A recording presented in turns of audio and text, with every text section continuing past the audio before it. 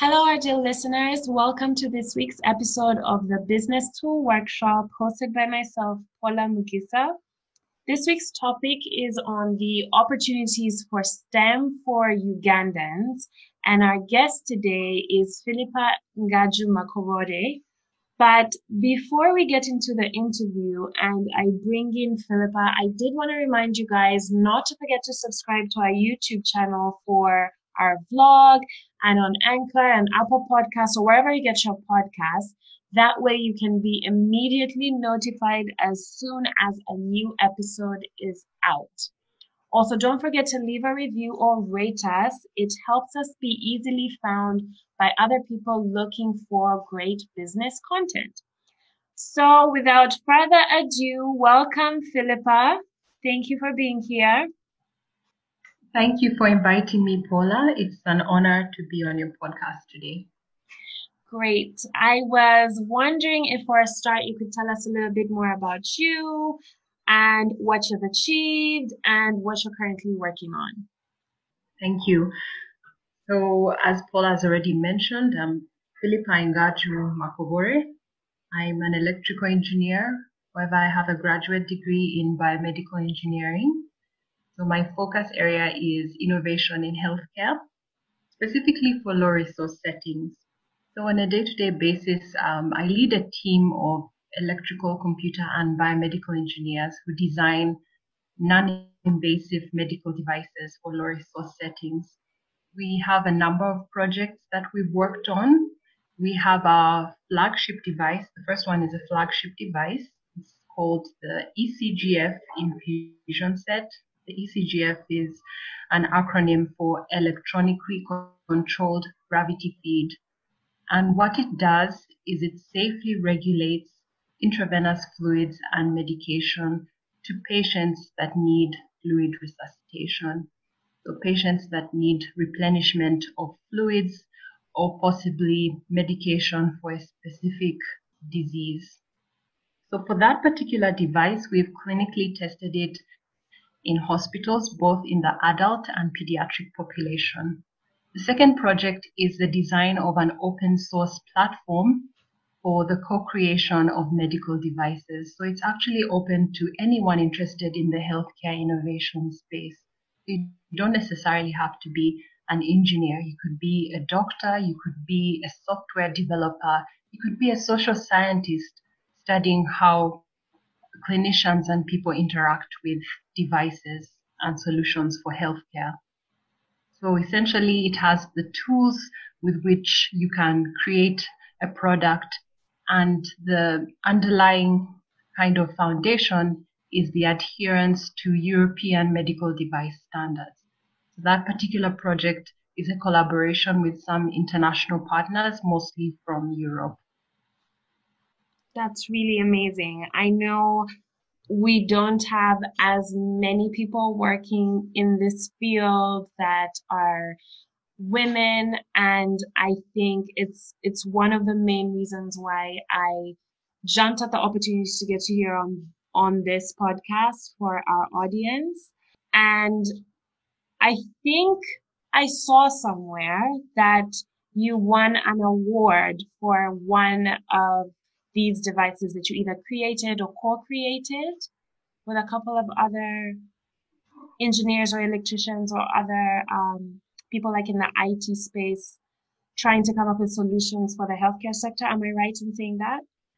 Yes, our flagship device, the ECGF infusion set, has won a few awards. So it's possibly one of those awards that you saw. I think the ECGF has gotten quite a bit of publicity, so people know it's the best about the work we're doing.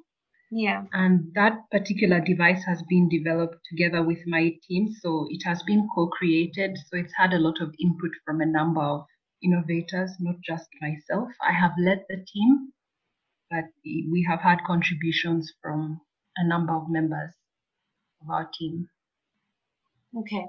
In case we have gone way off track for our audience and they're wondering why you're here and how all of this relates to them, I'll let you explain very briefly what STEM is. But before that, I did want to say that you are the department head of the instrumentation division at URI, which is the Uganda Industrial Research Institute.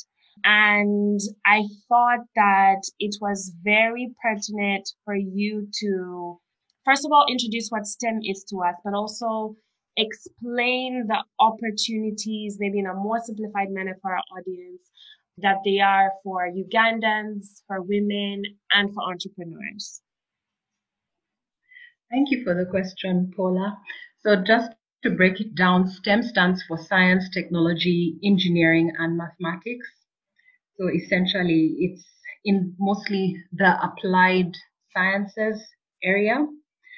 And in terms of opportunities, I feel that especially in biomedical engineering, there's a growing industry and a lot of interest in innovating for healthcare. I think the underlying issue here is how can Africans solve their own problems instead of adapting devices that have been made for a resource-rich context, because we have a lot of challenges in that area. This is just one of the many examples. And even if you look at this COVID-19 situation, you can see how there are a lot of solutions around diagnostics, tracing of contacts of people who have been exposed to this virus. So there's a lot of need for innovation, especially the application of innovation to solve societal problems. So for me, I see there are several opportunities in Uganda. We have innovator hubs. I'm sure you've heard of Outbox I as have. one of the the innovator hubs. We also have an incubation program here at Uganda Industrial Research Institute, and on a case-by-case basis, we do incubate technology-based companies and support them to develop a prototype that can be used as an investigative device, for example, for a clinical trial. So we do provide that support. However, our scope of expertise is limited to electrical and computer engineering just because of the skill set of our team. However, there are a lot of other innovator spaces, possibly even software developer spaces where people could also innovate and come up with new applications that can also solve challenges, not just in healthcare, but in agriculture, in fintech. I think there are several opportunities. I've also noted that the government has taken a very keen interest in supporting innovators through the Innovation Fund, which is administered through the Ministry of Science, Technology and Innovation. So there are a few pockets to access seed funding. That's one of them. The second one, the Resilient Africa Network, has for a number of years supported several innovators. They've incubated them, trained them on business planning, as well as linked them with different tech innovator hubs so that they can develop their prototypes. So I think it's a growing area and there are a lot of opportunities, both locally and internationally, for support, both in terms of technical support and also funding support. I mean, that's really amazing. You've said a lot of great stuff. What I did pick out personally is the part when you said how Africans can adopt solutions, ought to adopt solutions for themselves that solve our own problems rather than adopting existing trying to adapt existing solutions that are designed for resource-rich environments. It's clear, from what you're saying that there's so many industries within which this can be done. But of course, because we are smack dab in the middle of a pandemic, health is just kind of peeking out as one of the priority areas within which, of course, many countries, including ours, want people to innovate. But I am curious on your thoughts about just practically for the women or the person or the Ugandan that really wants to seriously enter into applied STEM and developing prototypes or software or any one of the great things interventions that you've mentioned. What is that? What are those steps that can help someone bridge that gap between the opportunities itself, some of which you've mentioned, to where they are at the start? Like, I know you mentioned incubation through Outbox and incubation that you have at URI, but where would someone start, or how would they go about starting seriously in order to then maybe later access some of these opportunities? Okay, that's a very good question. I think the starting point is to evaluate what skills you have for the area that you'd like to innovate in. And that should not be a deterrent, even though you don't have the entire skill set required to implement a product or a process.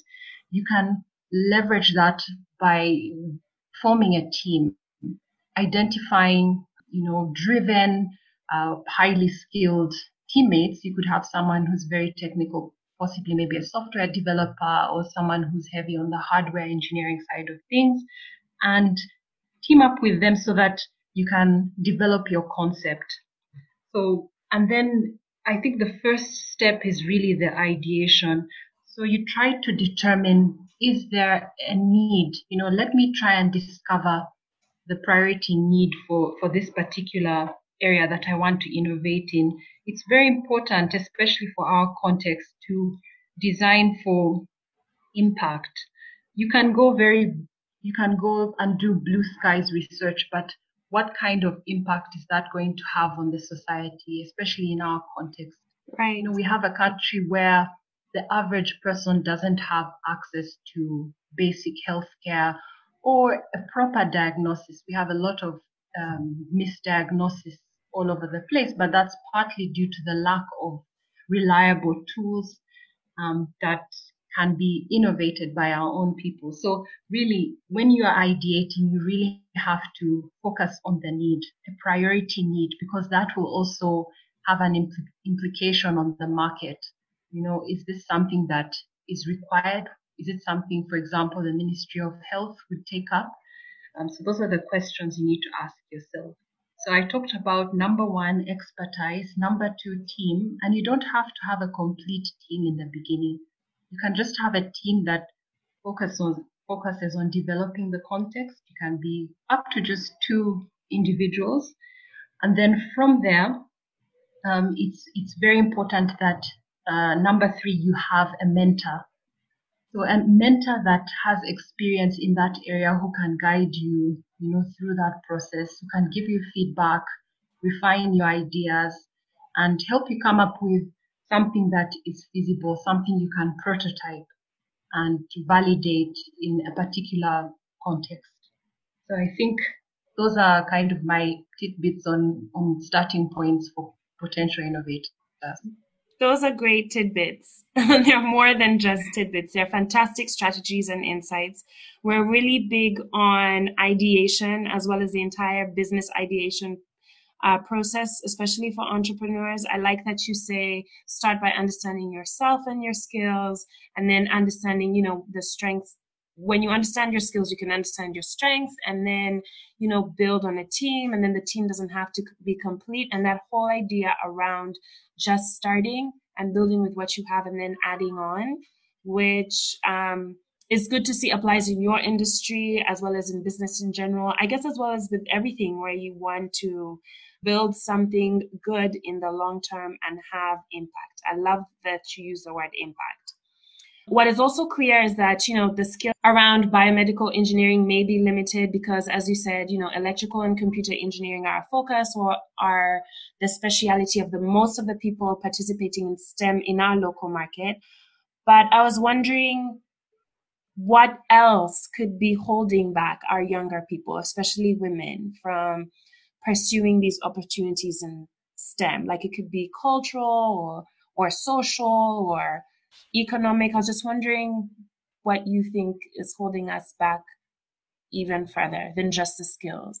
That's a good question. I think for starters, girls, women, because really that mentorship starts at a very early age. And as a mother of two girls, I feel that it starts right when they're about 5 or 6. When you start introducing them to certain, creative processes, thinking about problem solving, introducing them to small activities that can nurture that. For example, there are many robotics clubs out there right now. And I think that's a really good way to engage a child and, get them to have a liking for science or to kind of, you know, jog their brain so that, they can think critically. And even the kind of, toys or, books that you buy your children, that can have an influence on them. Yeah. You can choose to only buy princess books and that's all your child is going to think about. But you can buy girls Legos. Why not? Let Yeah. them have Legos and Legos that are not themed, Legos that they can actually create their own, products from. So for me, I think it starts at a very early age, right down at like the primary school level. And then Yeah. secondary, you're starting to really reinforce that because by the time a child is doing their A levels, they have already formed certain strengths in certain areas. Yeah. And whatever they do in their A levels is what their career is going to be because you're going to be choosing universities, you're going to be choosing specific programs, which universities have strength in STEM Yeah. courses, and which courses are applicable if they want to start a study abroad, which Yeah. courses can be applicable when they come back home. So I see a lot of parents, they, let's say, for example, bring their children for mentorship at A levels. They've already gotten their grades. There's really not so much you can do then. Yeah. So I think overall, people have to change their mindset, Yeah. especially mothers. If you have little girls, Yeah. even little boys, but if you want your girls to do STEM, start extremely early. Yeah. Start nurturing them. I have actually advised, I've been an advisor for some kids going to university just to mentor them and give them options as to what programs they can choose Yeah. and give them a snapshot of what they could possibly do as a career. Yeah. Because sometimes that's not very clear for some children, and it's better that they have a better picture of what they would potentially do when they finish, as opposed to not having it at all. So I think that's also an interesting perspective that can be explored. So for Definitely. me, I think that's kind of the pathway that I would recommend for parents because essentially I think it's really on the parents, Yeah. to nurture their children. I think that's fantastic advice. I mean, I'm a mom and I'm a mom of a little girl. And so I not only relate, but appreciate your advice on the mindset change and just the things we put in front of our children and how that will later affect what opportunities they pursue or even just the beliefs they have about what they can pursue and what they can do with their lives, as they become adults. So I really do appreciate that advice. I know we have digressed a bit, and I just want to make us digress even further before I make you speak about the linkages between STEM and entrepreneurship for our audience. But I was thinking while you were talking about young girls, I was thinking about whether, and I wanted to get this, like from you. My question is, I'm wondering whether the STEM industry has more men or male figures participating in it, and what your experience has been being the head of a department or a division in a really big research and industrial center, and what that means for you and what that might mean for other women entering into the sim space later on. That's a great question as well. I think I'll start from my university days because it's interesting because throughout the world there's still too few women in STEM related careers. Engineering probably is the one that it really stands out. I went to University of Alberta in Canada for my undergraduate Bachelor of Science in Electrical Engineering, And there were moments when I would be in a lab, I would not only be the only girl, but I would be the only black person. So it's very interesting. You'd be a minority and you're also the only girl in the lab. Yeah. And that became the norm. But it reached a point where you don't see that. Okay. It's only later when you realize, wow, that was actually, yeah, I didn't realize we were so few. But, when you have that passion, when you have that drive and focus, you Yeah. have to really give it your best. And there would be moments when you have a team, you're doing a project, and the guys are very overwhelming. They just want to enforce their ideas and they won't really listen to your ideas. Yeah. So I actually believe that I became more assertive in my from my university days, and then that carried through to my career. But it was because I always felt that I had to be heard, and sometimes your ideas wouldn't be heard. And it was the same also in the workplace, maybe even a little bit more, because initially they said, oh, okay, you'd like to innovate in healthcare because it was a new area. This was only started about 5 to 6 years ago. And my immediate supervisor said, I think you should start with maintaining medical equipment. And I said, no, I don't want to maintain. I want to design, because obviously that's a lot more riskier. It's a lot more challenging. Yeah. But I feel maybe if I was a man, it wouldn't have been received in that way. Maybe there would have been a little bit more support. And at the end of the day, you see, this is the reality. But we shouldn't let that hold us Right. back. Yes. Should let our work speak for ourselves, regardless of whether we're female or male. Whatever you do, you give it your best, and everything should be on merit. Yeah. So that's my outlook. But it is true, there are very few women in STEM careers, and that really needs to change. I think the women who have been there need to mentor others who are coming through. We need to create a support group so that we can encourage young girls, young women to pursue STEM careers. Fantastic. I love it. And so right on that thought, for our daughters and much older, younger ladies entering into the space, how would you advise them? What should they keep in mind? What should they focus on? What should they know maybe that you wish you knew? Having studied where you did as a minority, being a woman, and having achieved all that you've done up until now, including your position, what do you think they should have at the back of their minds entering into this industry? Yeah, the first thing would be block out the negativity. There's so much negativity. People make, negative jokes. You just have to focus.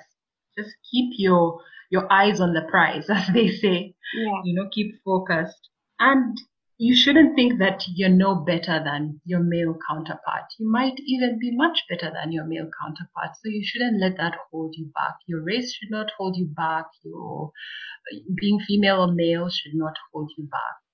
Everything should be, based on merit. Like from your perspective, just give it your best. If you are unfairly treated, don't be afraid to speak out.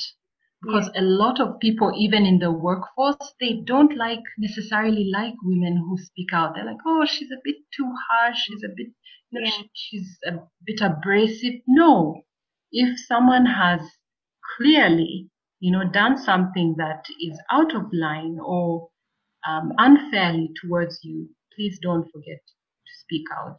Always speak out. Yeah.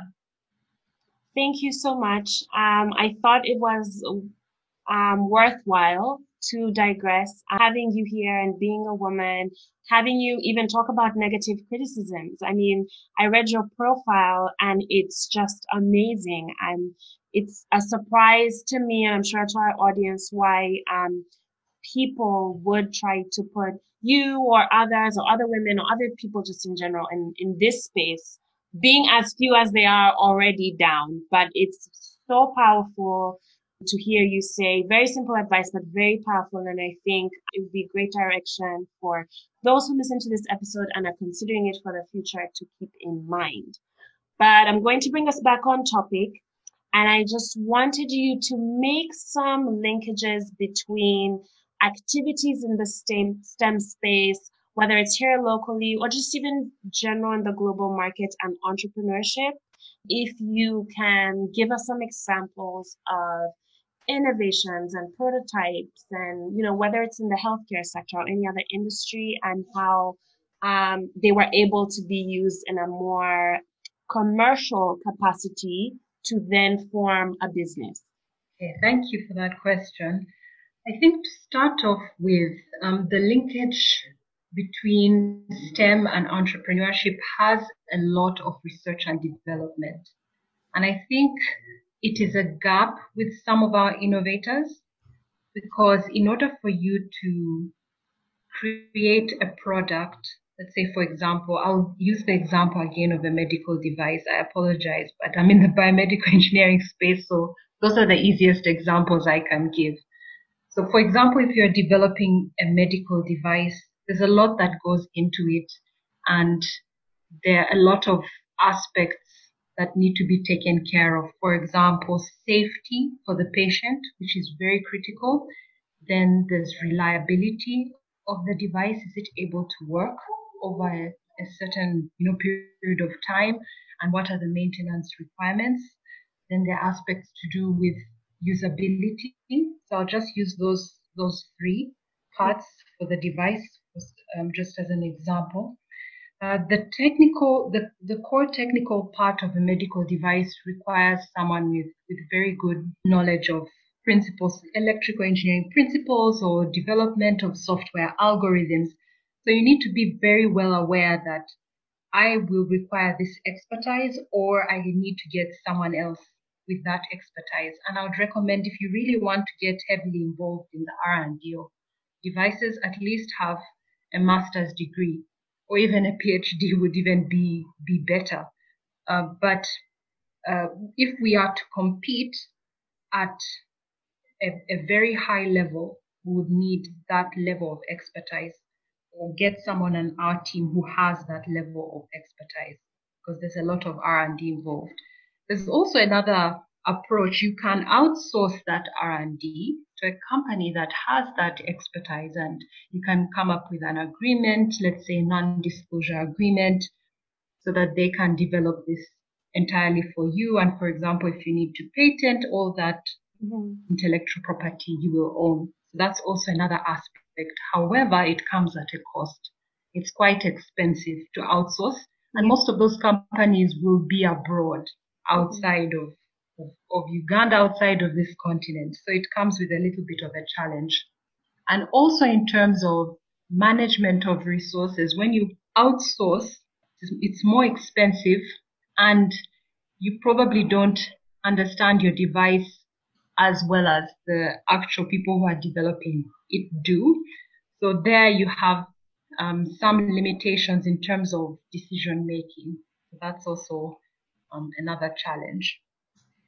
I think once you have resolved that, there's another part after the clinical validation.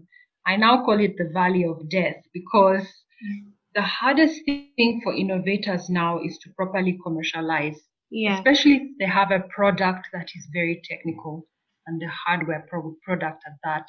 I think software developers have an easier path to commercialization, just because the regulatory framework is not as stringent as, for example, medical devices, which requires adherence to device regulations and standards, and you have to go through regulatory bodies. You have to ensure that it has been tested in a patient population and proven to be safe. So there are all those issues surrounding, medical devices. So it really depends what you're developing. You could be developing a process or a software, or you could be developing hardware. But at the end of the day, I think we lack resources to funding agencies.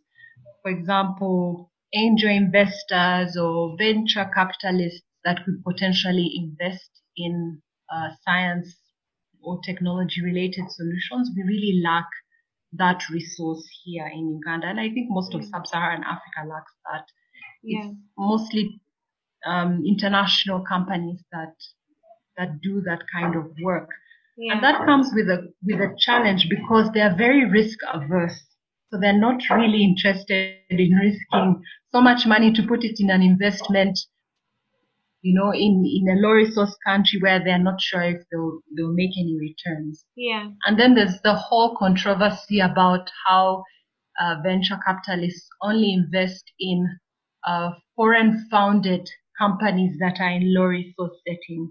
Right. That's a discussion, I guess, for another day. Yes. So the landscape for innovation is quite complex, but I feel the part that we're really struggling with is true commercialization, where you have a clear business strategy, you're able to make money, a proper financial model, Yeah. and you actually have a market that is willing to pay for what you're providing. Yeah. That is where our biggest challenge is. And I hope since you're in the business area, you can support entrepreneurs on that particular aspect because that's where we're really struggling. Yes. I was just wondering as you were speaking about all of the hurdles that an innovator in the biomedical space specifically has to jump through, especially in terms of standards and regulations. If there's such a thing as developing a low tech version of a product or hardware that can deliver a solution in a basic way, like in a tiered way. So, like you have a low tech version and then a medium and then a higher, if there's such a thing, and whether I know we're just speaking broadly, but and whether innovators could focus on building those that serve maybe a very, I don't want to say mundane, but like primary solution with resources that are locally available and then go on refining it over time, or if it doesn't work that way in the biomedical space, just from an entrepreneurship perspective. That's a very good question. So I think your pathway in the medical device development cycle is purely determined about the level of risk of your device. Right. So devices are classified in terms of risk. So you'd have maybe a class one, which is very low risk. You probably may not even need to do any clinical studies to have it onto the market. Mm-hmm. Then you'd have like a class 2A, then a Yeah. class 2B, then you'd have a class 3. Mm-hmm. So if it's patient contacting or if it's something that is implantable, then there obviously it progressively becomes a lot more difficult for you to scale. Yeah. But you do make a good point. There's so many low-hanging kind of products and Exactly. processes that can be implemented. Yes. Basic things like ensuring mothers are attending their antenatal visits Great. or tracking the health of a child, to ensure that they get all their immunizations throughout their childhood, those critical years. So Exactly. yes, Yeah. definitely those products those are definitely there. Yeah. And we should definitely, I agree with you, we should capitalize on those first as we Yes. develop these more stringent kind of group of devices. Yeah. Yeah, because I was just thinking for the entrepreneurs that we work with, the ones that I work with, not in STEM, it's just an area that I'm interested in, but I haven't read or researched about enough. And then I thought about you, and then I said, let's bring her on here to expand our minds. But I was thinking about it from the way that we think about entrepreneurship in general, in our courses, which is what's the low hanging fruit, if it's something tech based, what's the basic version that you can create with the resources that are around us that you can immediately commercialize and then build credibility, build a network, build resources to then get into more refined bigger products. Because if we as a market continue to depend on foreign investors, foreign institutions, international bodies to create our ecosystems, to create channels for capital and resources for these innovations, we might be waiting for a long time and we might remain stuck and dependent for a very long time. So I was wondering if with STEM, as you've perfectly explained with the different classes. The same can be adopted by our local entrepreneurs. It's wondering how much the impact that could have as a strategy, maybe like in the next 5 years. Yeah.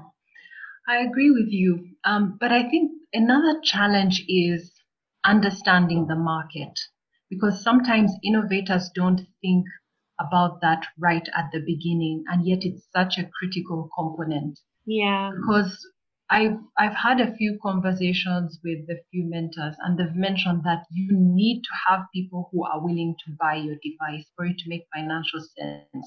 It yeah, doesn't matter how beautiful your device is yeah, and how many lives it can save. If it cannot be purchased, there you have a very big challenge. It yeah, won't make financial sense. yeah, The challenge with the medical device industry and pharmaceuticals as well is that the biggest consumer is the government. right.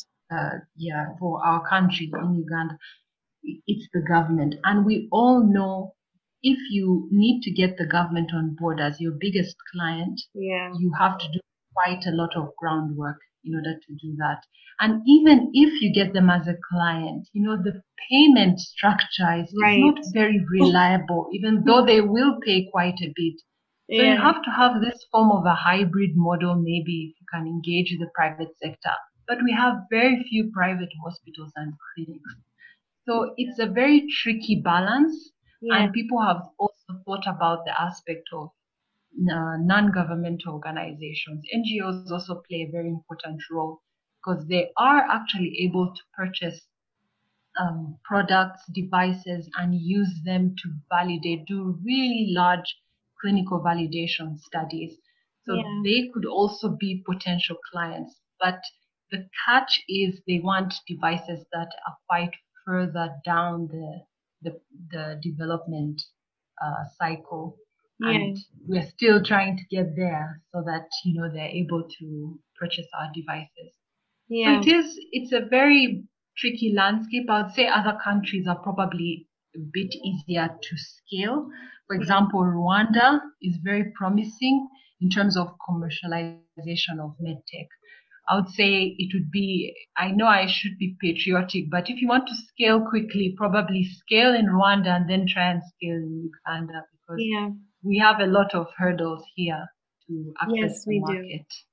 Yeah. Yes, we do. And you mentioned some valid points. I mean, government is the biggest consumer and thereby the biggest spender. And so a lot of people that want to scale their innovations, whether in med tech or biomedical engineering or anything else, are usually, I say, sometimes misguidedly looking at government as the best partner, but they are significant hurdles in working with them if you're able to even conclude a project or a bid to work with them. So, but I am wondering, just taking it a bit further in economic environments like India that have a lot of similarities to African countries, but are a bit farther ahead in terms of their biotech and science and STEM in general.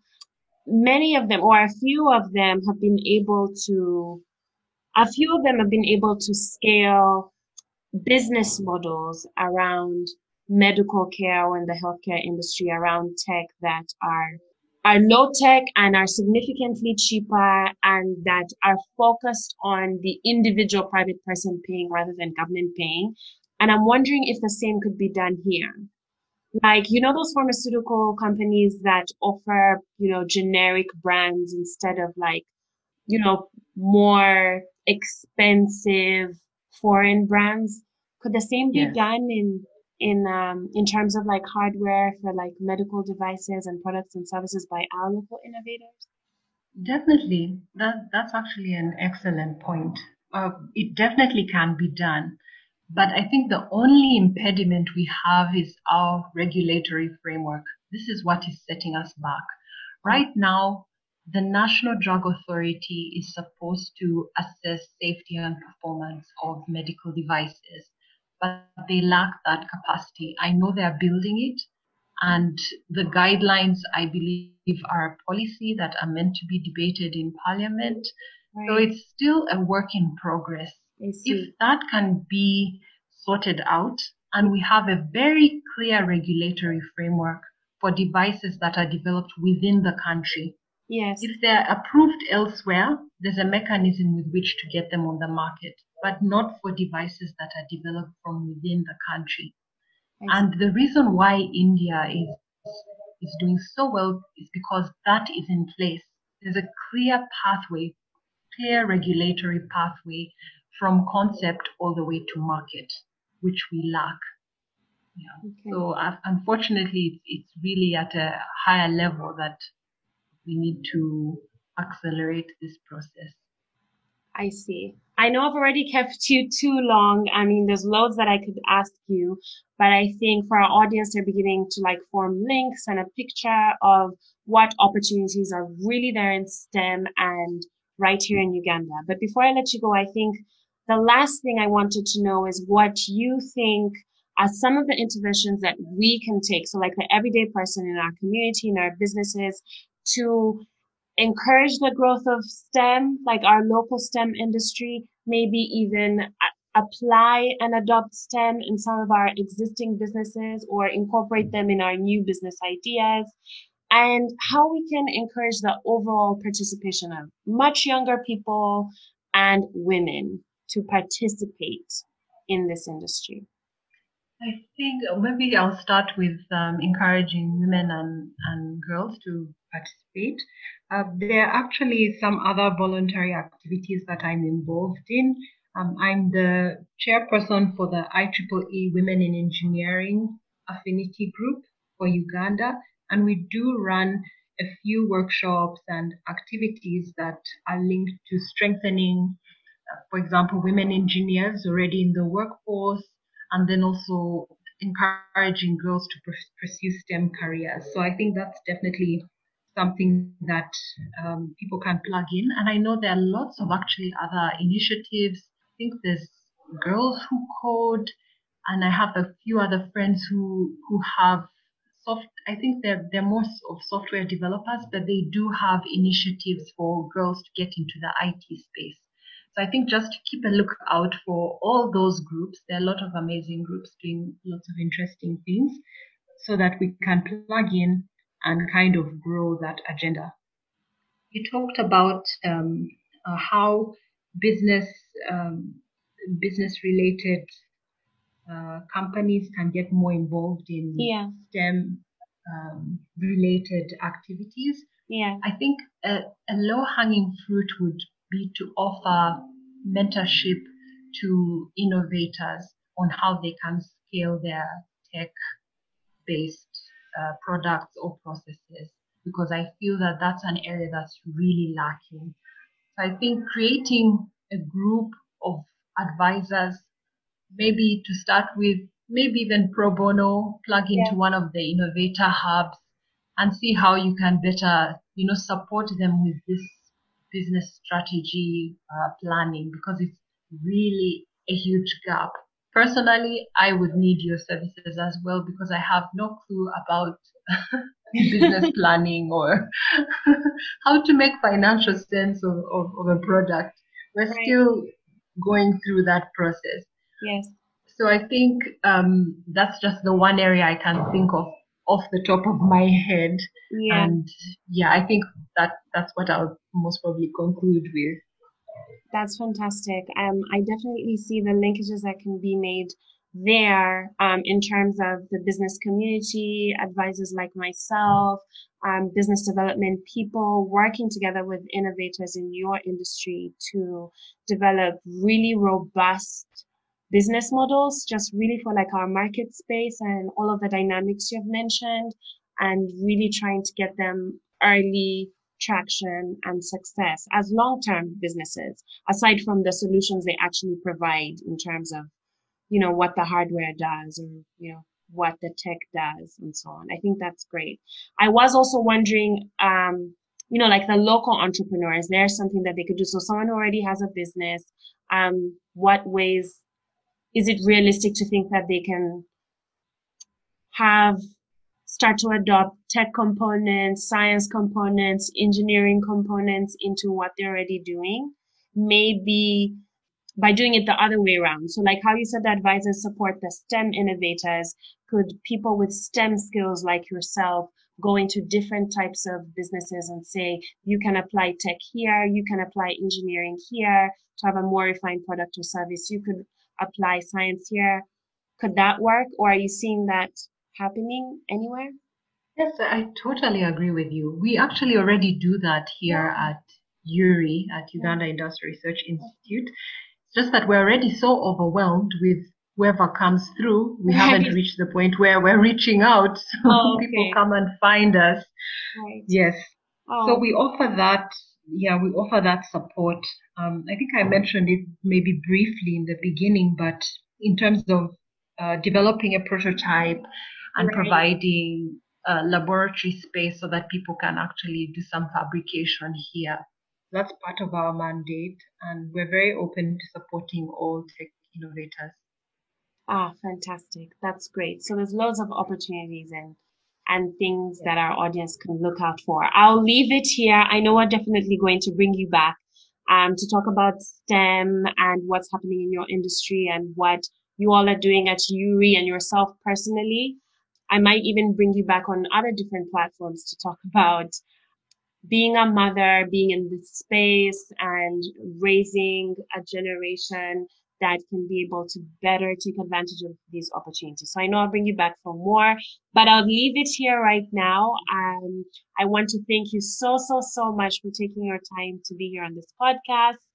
I wanted to ask for our audience in case they had questions or if you're on any social media where they might be able to find you or your work or any information about the things you've mentioned, where can they do that?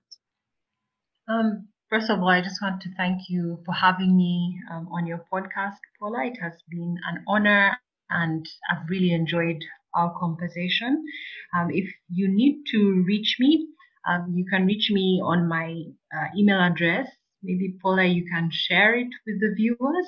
We can link And it. also, yes, and you can also go to the Uganda Industrial Research Institute website to find out a little bit more of what we do. And you can also just do a Google search on the ECGF infusion set. It has a couple of interesting articles that have been written about it. We've also written some research papers. So I think that would be nice for the viewers to have a look at. So thank you very much.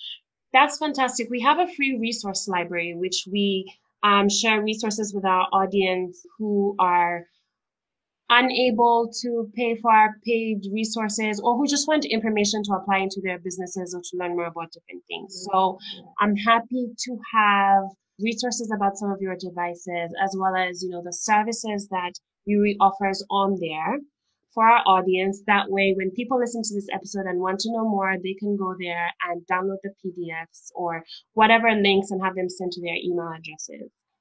That sounds great. I can provide the links and I'm sure everyone can be able to access them from there. Thank you. Fantastic. So, guys, we'll link all of the resources, including Philippa's email, but about everything else that she has mentioned, Yuri, the devices, in case you want to read more about them, in case you're exploring entering into this industry, in case your interest has been piqued by this episode. So, thank you again, Philippa. Thank you for being here with us, and we will speak soon. Thank you kindly. All right. Bye Bye. bye for now.